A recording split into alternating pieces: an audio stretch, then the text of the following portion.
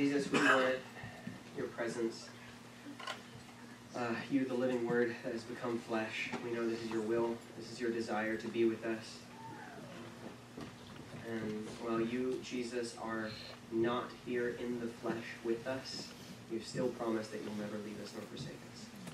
And so we recognize your presence. We thank you for your presence. We ask that in the written word of Scripture, we would experience and in this mysterious way ingest your presence.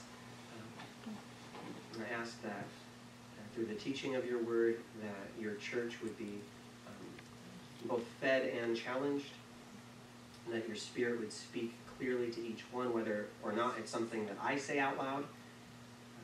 We're here to receive from you, whether those things be comfort or correction. Whatever you have for your church, we want to be willing to receive what you have for us.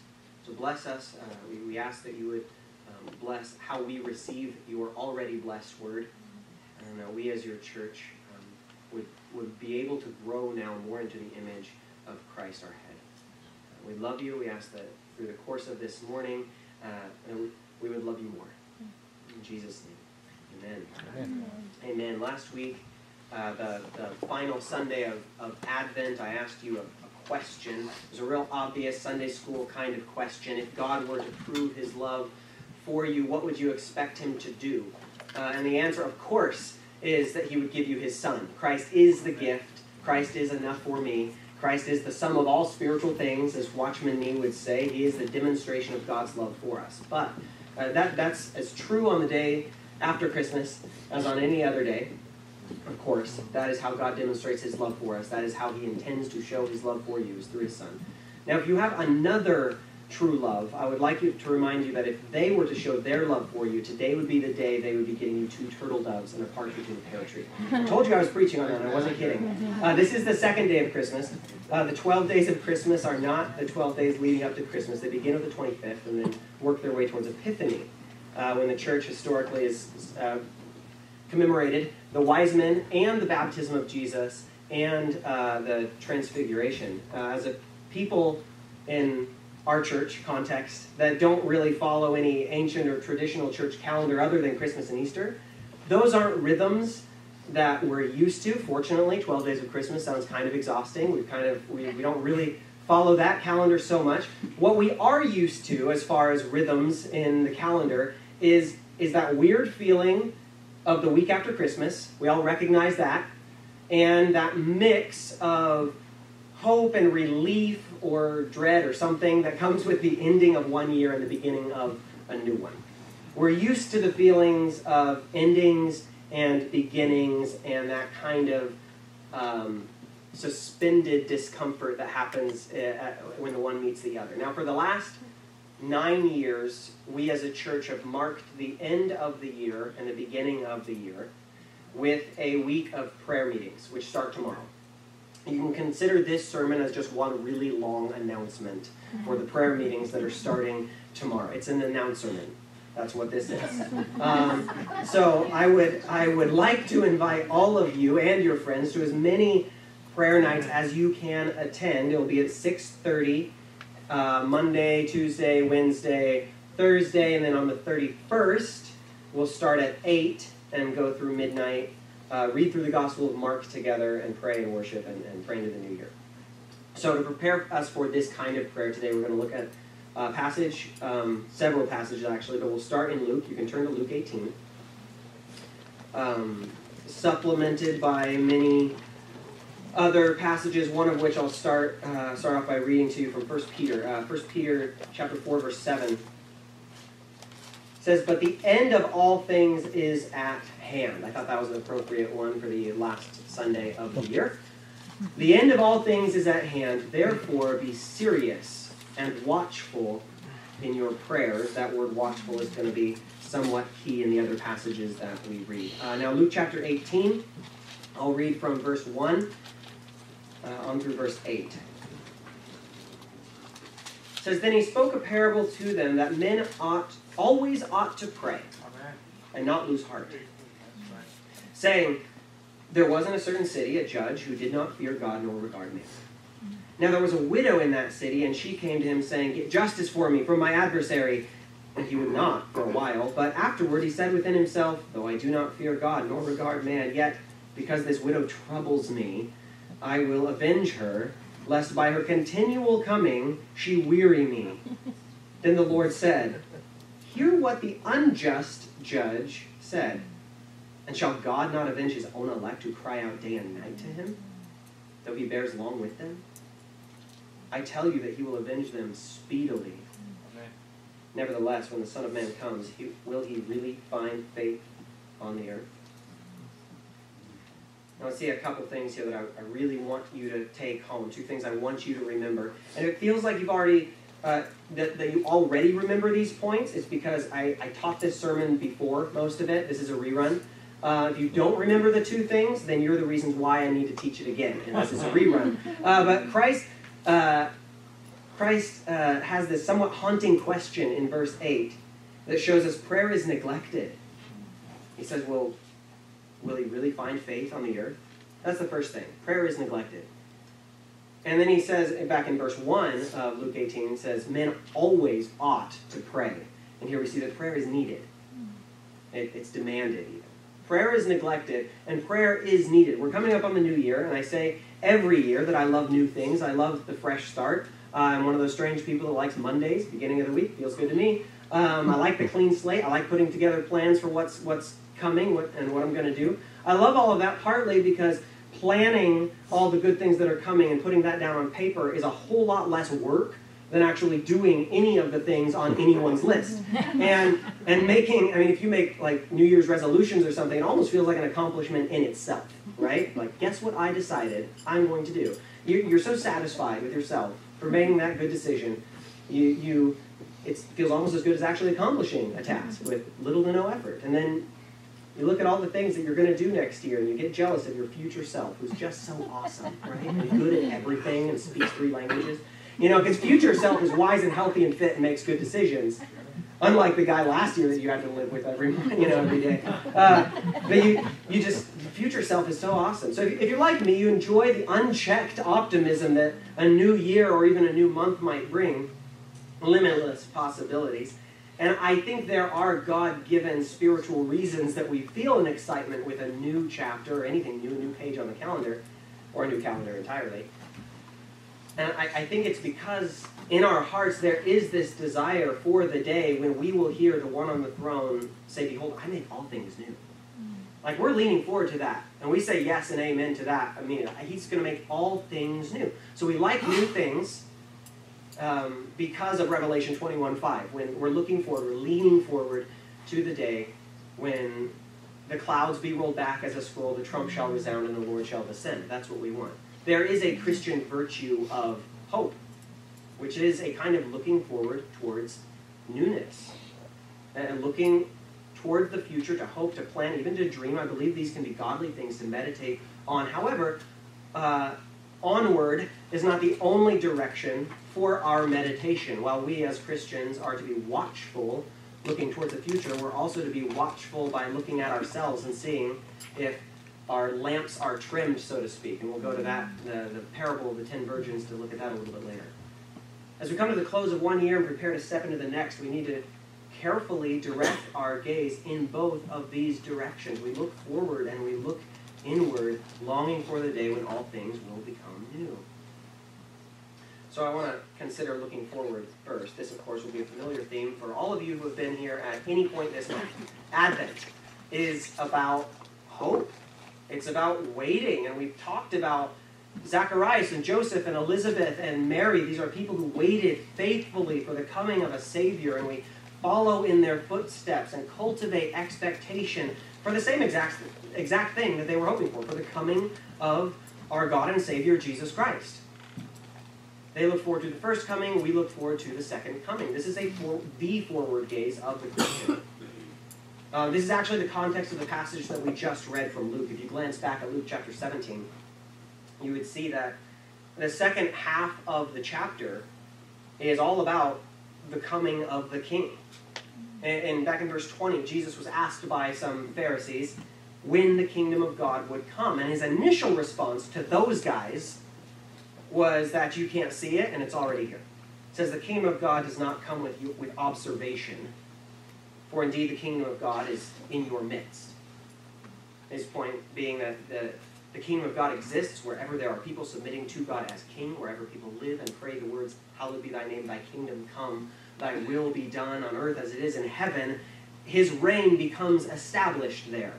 So that's what he tells the Pharisees. He says, it's not what you think, you can't see it, it's already here, but you're not in, so just walk away. And he tells all of us, if you want to know the kingdom of God, look around you, look at me, look at Christ, right? Look at my disciples, look what they're doing. Look at my body, the church. But then in verse 22, he speaks to the disciples, who he always speaks to a little differently than how he talks to the Pharisees, right? He told the Pharisees, you can't see my kingdom by looking for signs. And then he tells the disciples, oh, you're going to see the signs.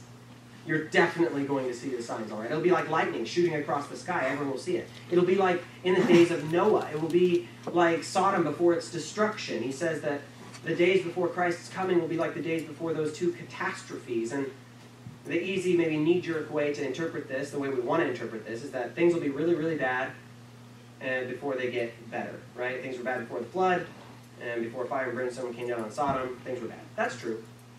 The days of Noah are described as corrupt and filled with violence in Genesis 6:9. It says that the wickedness of man was great on the earth, and that every intent of the thoughts of his heart was only evil continually. And Jesus in Matthew 24:12, speaking of the end, he says, because lawlessness will abound, the love of many will grow cold. So can we unblue that? I don't like that. Let's change it. The days ahead are evil days. In Luke, when Jesus says that the days prior to his return will be compared to the earth in Noah's day or Sodom and Lot's day, he makes no mention of their sins. So Luke is a little different here. He doesn't mention their sins. In chapter 17, if you go back to Luke 17:26, I know I'm all over the place today, but it's a lot of Bible. There's a lot of Bible today. It says, and as it was in the days of Noah, so it will be also in the days of the Son of Man. They ate, they drank, they married wives, they were given in marriage, until the day that Noah entered the ark, and the flood came and destroyed them all. Likewise, as it was also in the days of Lot, they ate, they drank, they bought, they sold, they planted, they built. But on the day that Lot went out of Sodom, it rained fire and brimstone from heaven and destroyed them all. Even so will it be in the day when the Son of Man is revealed. They ate, they drank, there were weddings. They built houses. They did their chores. They went shopping. That's just normal stuff, right? It's the everyday kind of stuff. It's business as usual. The only hint of sin in this description is in this passage is a lack of watchfulness. But then this great separation comes, right? One is taken and one is left, and you can read all about that in the passage, the idea being that one goes to judgment and one goes to final redemption. And Jesus warns his own disciples, remember Lot's wife. I guess she was at the Alamo. I think that's the same kind of phrase that this is used. Lot's wife, you will recall, was being delivered out of Sodom, being led by angels to safety, and looked back at the life she was leaving behind and was turned to a pillar of salt. This indicates that there will be those who, instead of watching for the coming of Christ, will have their eyes fixed on the world that they are being brought out of, and will suffer for where they place their focus. Jesus says in Luke chapter 9, verse 61, he says, no one having put his hand to the plow and looking back is fit for the kingdom of God. Go ahead and turn to Luke chapter 9, actually. We'll go back to chapter 18, probably. But Luke 9 is good. We're going to read a big section of this. The importance that Jesus puts on watching for his return cannot be overstated. This comes up over and over and over again in the Gospels. Directly following this well-known and oft-quoted verse, for where your treasure is, there your heart will be also. Right after that, Jesus in chapter 9, verse 35, he says, let your waist be girded and your lamps burning. And you yourselves, be like men who wait for their master when he will return from the wedding, that when he comes and knocks, they may open to him immediately. Blessed are those servants whom the master, when he comes, will find watching. Assuredly, I say to you that he will gird himself and have them sit down to eat when he comes and serve them. And as he should come in the second watch, and if he should come in the second watch, or come in the third watch, and find them so, blessed are those servants. But know this, that if the master of the house had known what hour the thief would come, he would have watched and not allowed his house to be broken into. Therefore you also be ready. Same idea of watchfulness. For the Son of Man is coming at an hour you do not expect. Then Peter said to him, Lord, do you speak this parable only to us or to all people? And the Lord said, who then is that faithful and wise steward, whom his master will make ruler over his household, to give them their portion of food in due season? Blessed is that servant whom his master will find so doing when he comes. Truly I say to you that he will make him ruler over all that he has. But if that servant says in his heart, my master is delaying his coming, and begins to beat the male and female servants, and to eat and drink and be drunk, the master of that servant will come on a day when he is not looking for him. There's that watchfulness again. And at an hour when he is not aware, and will cut him in two and appoint him his portion with the unbelievers. And the parable goes on to outline the discipline the servants of this master would then receive. Again, the sin that is warned of in this passage is simply a lack of watchfulness. In Mark 13, you have sort of a parallel passage. Jesus is having a similar conversation with the disciples. In Mark 13, verse 32, he says, but of that day and hour no one knows, not even the angels in heaven, nor the Son, but only the Father. Take heed, watch, and pray. For you do not know when the time is. It is like a man going to a far country, who left his house and gave authority to his servants and to each his work, and commanded the doorkeeper to watch. Doorkeepers watching. This should bring Psalm 84 to your mind, right? 84:10. Better to be a doorkeeper in the house of God, right? And the doorkeeper just stands there and watches. Watch, therefore, for you do not know when the master of the house is coming, in the evening, at midnight, at the crowing of the rooster, or in the morning, lest coming suddenly he find you sleeping. And what I say to you, I say to all, watch. One more parable, just in case this isn't hammered home quite yet. In Matthew 25, Jesus tells the parable of the 10 virgins. All are commanded to wait for the bridegroom, but only 5 watch with trimmed lamps. The bridegroom comes. The 5 unprepared, foolish virgins go to buy oil, but the door to the feast is shut. And Matthew 25:11 reads, afterwards the other virgins came also, saying, Lord, Lord, open to us. But he answered and said, assuredly I say to you, I do not know you. And then the next verse begins, watch, therefore. It's summed up for you. You don't have to guess at what it means. What's the point? He explains it for you right there. So watch. Mark 13:33, we read, watch and pray. In Luke chapter 9, verse 37, it says, blessed are those servants whom their master, when he comes, will find watching. Luke chapter 9, verse 40, therefore you also be ready. Luke 9:61, no one having put his hand to the plow and looking back is fit for the kingdom of God. Matthew 25:13, watch therefore. Luke 17:32, remember Lot's wife, who didn't watch. And I'll add one more verse, the one that I read at the beginning, 1 Peter 4:7. But the end of all things is at hand. Therefore, be serious and watchful in your prayers. And then there's the question of Luke 18, verse 8, which cannot be easily discarded. Nevertheless, when the Son of Man comes, will he really find faith on the earth? Is there anyone willing to watch? We must have our eyes set on Christ. The words of Jesus are clear. We must be those who are watching for him, watching for his coming. Now then the natural question is, well, how do we do this? And a temptation among many is like, well, you got to keep watching what Russia and Iran are doing, because that's like, okay, that's not what he says in this passage. How do you watch for his coming? How do you watch for Christ? Well, the parable of the 10 virgins gives us a clue. We trim our lamps. The parable of the master away on a long journey gives us another. The faithful servants tended to their master's house and served the other servants. That's how the watchful are described. And our text in Luke 18 gives us the very clear answer, without any veil of parable: men ought always to pray. That's how you watch. That's it. Jesus says watch. And then he anticipates the questions we have. How? And he anticipates this and then answers the question by giving a teaching about praying always. And with a warning. Remember the one that's not watchful, the salty lady. And then he anticipates the question, how do we turn from the world? How do we not be like Lot's wife who looked back? How do we do that? How do we fight against the tendency to look longingly at the world that is under judgment? The answer is pray always. Pray and fast. John Wesley said that with prayer we grasp for the next world. With fasting, we let go of this one. These are 2 hands. A lot of this watchfulness is nothing less than a reordering of loves, a shifting of priorities towards heaven, the heavenly. Paul says in 2 Timothy 4, verse 8, that there's a crown of righteousness for all those who love Christ's appearing. You look at what you love.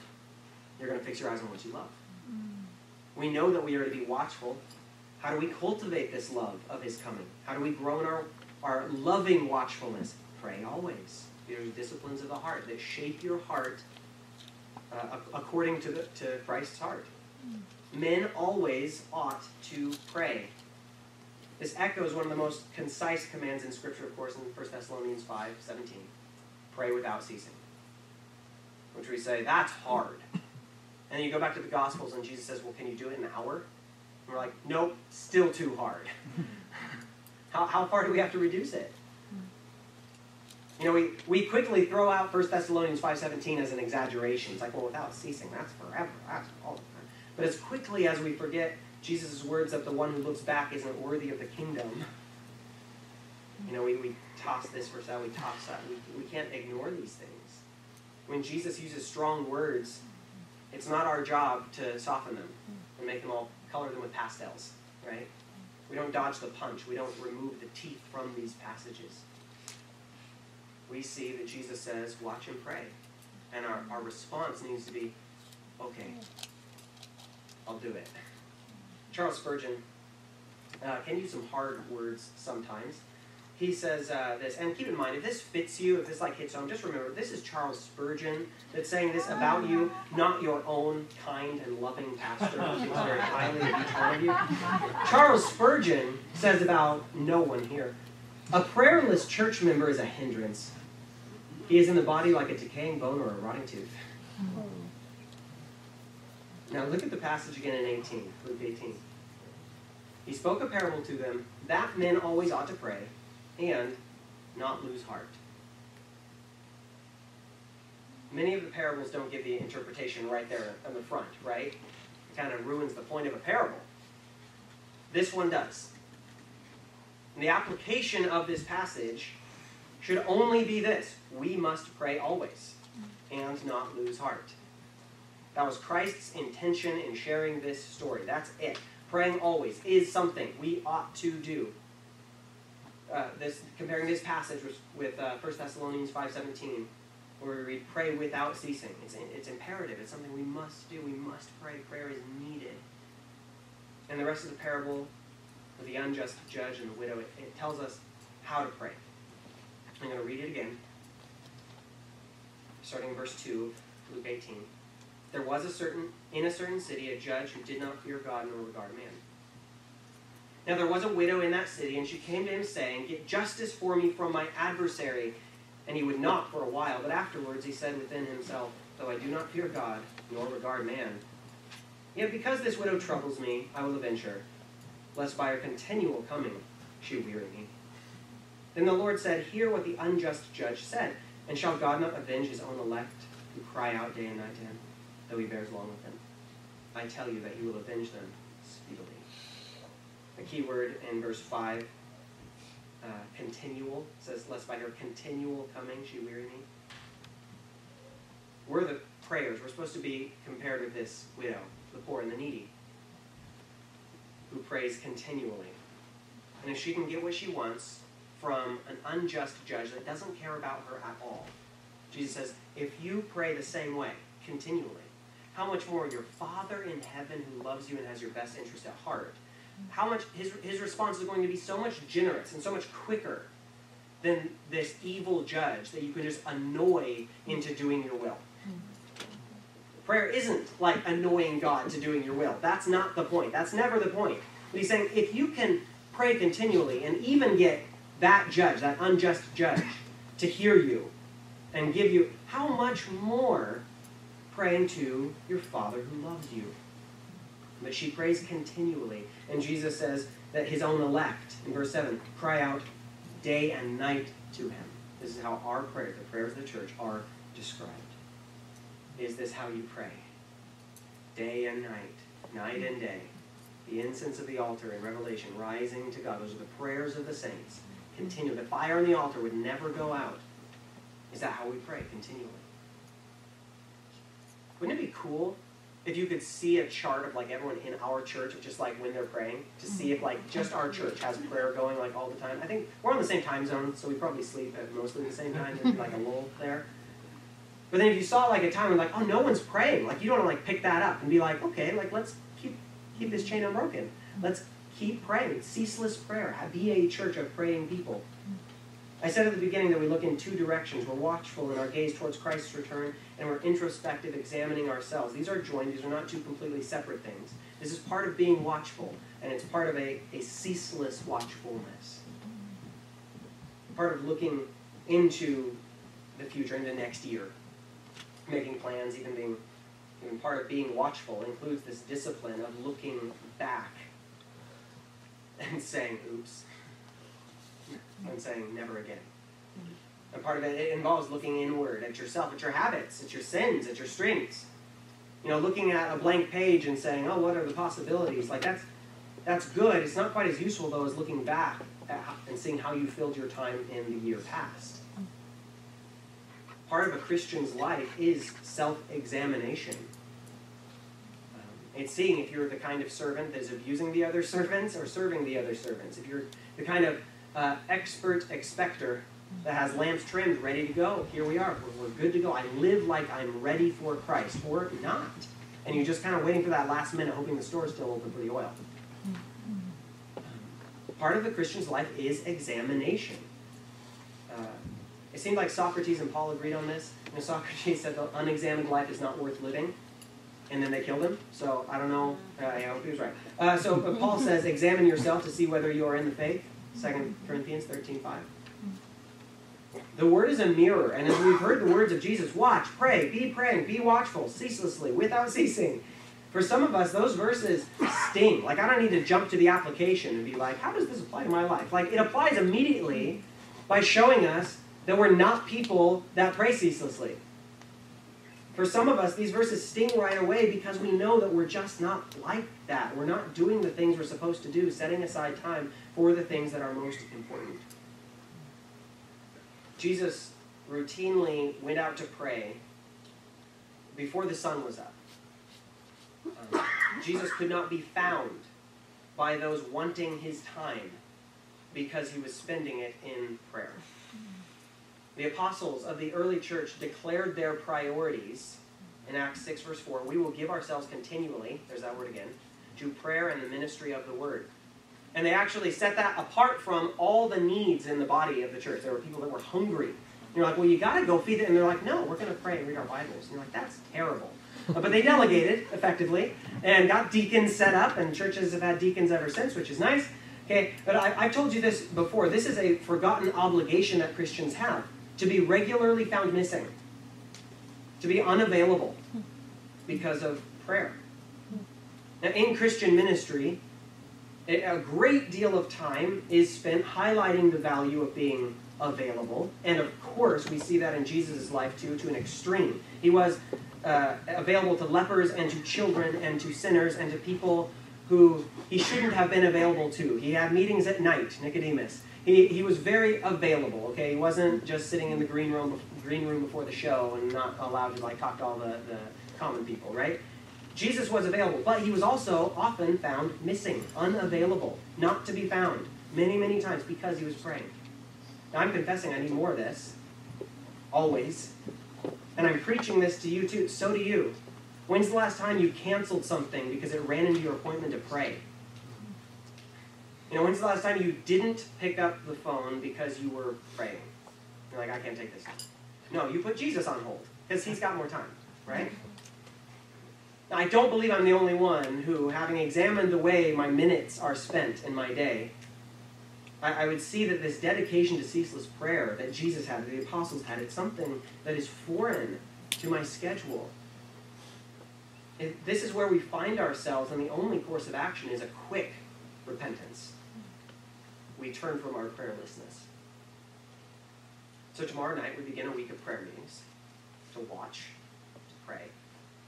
I don't expect all of you to come every night, though I know a small number of you will. Thank you. I would like you to come to at least one. Jesus asked Peter, "Can you not watch with me 1 hour?" And then Peter's behavior answered the question with a resounding, "No, I'm sleepy." I fear that the behavior of the church may resemble Peter's night of failure far more than the dedication to prayer we read of in Acts. We have to be watchful. We need to look for Christ's return by looking to ourselves and seeing if we are serving the body. As I look at myself, as I look at my time, I see that prayer is what is needed. Because in my life, prayer is still more neglected than it ought to be. And what I want to do to fix that, of course, is to read books on prayer and make a checklist that says pray. But that's not actually the solution, is it? What I actually need to do, and I would suggest what you need to do as well, is just show up to the prayer meetings and then pray. Now, if that's not you and your prayer life is vibrant and consistent, then come and pray for the rest of us because we need you. We need you to pray for us. You have a gift that has been given not just for yourself, but for the body. Don't keep it in your prayer closet at home. Come pray for your church. Now, I often mention Acts 2:42 in many sermons of a variety of kinds. It's the verse that gives us those 4 things, right? The 4 things the church must be dedicated to. When you examine yourself, so we look to Christ and look to ourselves, examine yourself according to these standards, the watchfulness, the prayers, but the things the early church continued steadfastly in. In Acts 2:42, it says the church continued in the apostles' doctrine, that's scripture. Maybe your prayer life is fine, way better than mine, but your reading habits aren't. Dusty Bibles aren't good to have, okay? Blow off the dust, open the pages, read it. Please come on New Year's Eve. It's the last night of the year, and we'll read through an entire book of the Bible together. It's a great way to finish and start. And that kind of reading can whet the appetite for more scripture, for next year's Bible reading plan, whatever you've got in mind. The early church continued in fellowship. Perhaps this is more your weak point. Listen, you belong to the church. You're part of the church. The way watchfulness was described in the parable of the master going on the journey was a servant who is serving other servants. The one who's not watchful was the one abusing other servants. Neglect is a kind of abuse. If you're not serving the church, if you're not with your body serving them, neglect is a kind of abuse. You are surrounded at this moment by family. Whatever's stopping you from having true friendships in the church, true fellowship, you can repent of that. You can repent of your isolation, your busyness, your laziness, whatever it may be. Don't believe the lie that you're alone.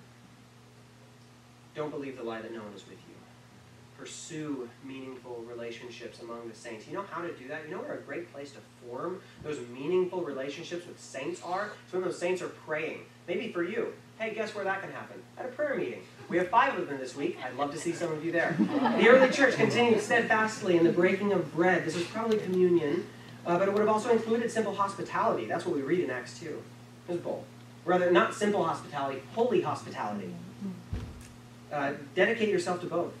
Share a meal with someone, go out to eat with someone, cook for someone. Yes, this is back to the fellowship part. But then elevate that meal by serving communion to someone or inviting someone to communion. Devote yourself to the Lord's Supper. We're going to be doing this as a church next year a whole lot when we get into 1 Corinthians. We'll start 1 Corinthians next Sunday. And of course, there's a good section that we read every month on the Lord's Supper. And we're going to spend some time there dedicating ourselves as a church to communion. We'll also be having communion on New Year's Eve as the last thing that we do this year and the first thing we do next year. So come on Friday to that. In Acts 2:42, this description of the early church, the last thing the early church continued steadfastly, continually in, is prayer. And prayer is needed. And if we're honest with ourselves, we can all confess that prayer is neglected. When Jesus asked the question, will the Son of Man find faith on the earth? The answer is a resounding yes. By his grace, he will find faith on the earth. The purpose of this parable was to teach that men ought always to pray and not lose heart. And see, there are praying people. What we need to do is make a way for those praying people to find each other so that they can pray together. but to discard the question, will the Son of Man find faith on the earth, without personal self-examination would be a mistake. Will he find faith with us? Will he find faith with you to continually develop these habits? Let us repent, continually repent of what we need to do, and may God have grace on us to make us praying, watchful saints and a praying, watchful church. Father, by your Spirit, these things can be. You can make us, you are fashioning us into the image of your Son. You, Jesus, are at the right hand of the Father, ever living to make intercession for us. You are our mediator. And as you are praying for us, we pray that the fruit of those prayers would be our prayerlessness being put away. Make us watchful. Make us into a praying church, praying saints. We bless you and we thank you for the good things you have in store for us. In Jesus' name. Amen. Amen. Please stand.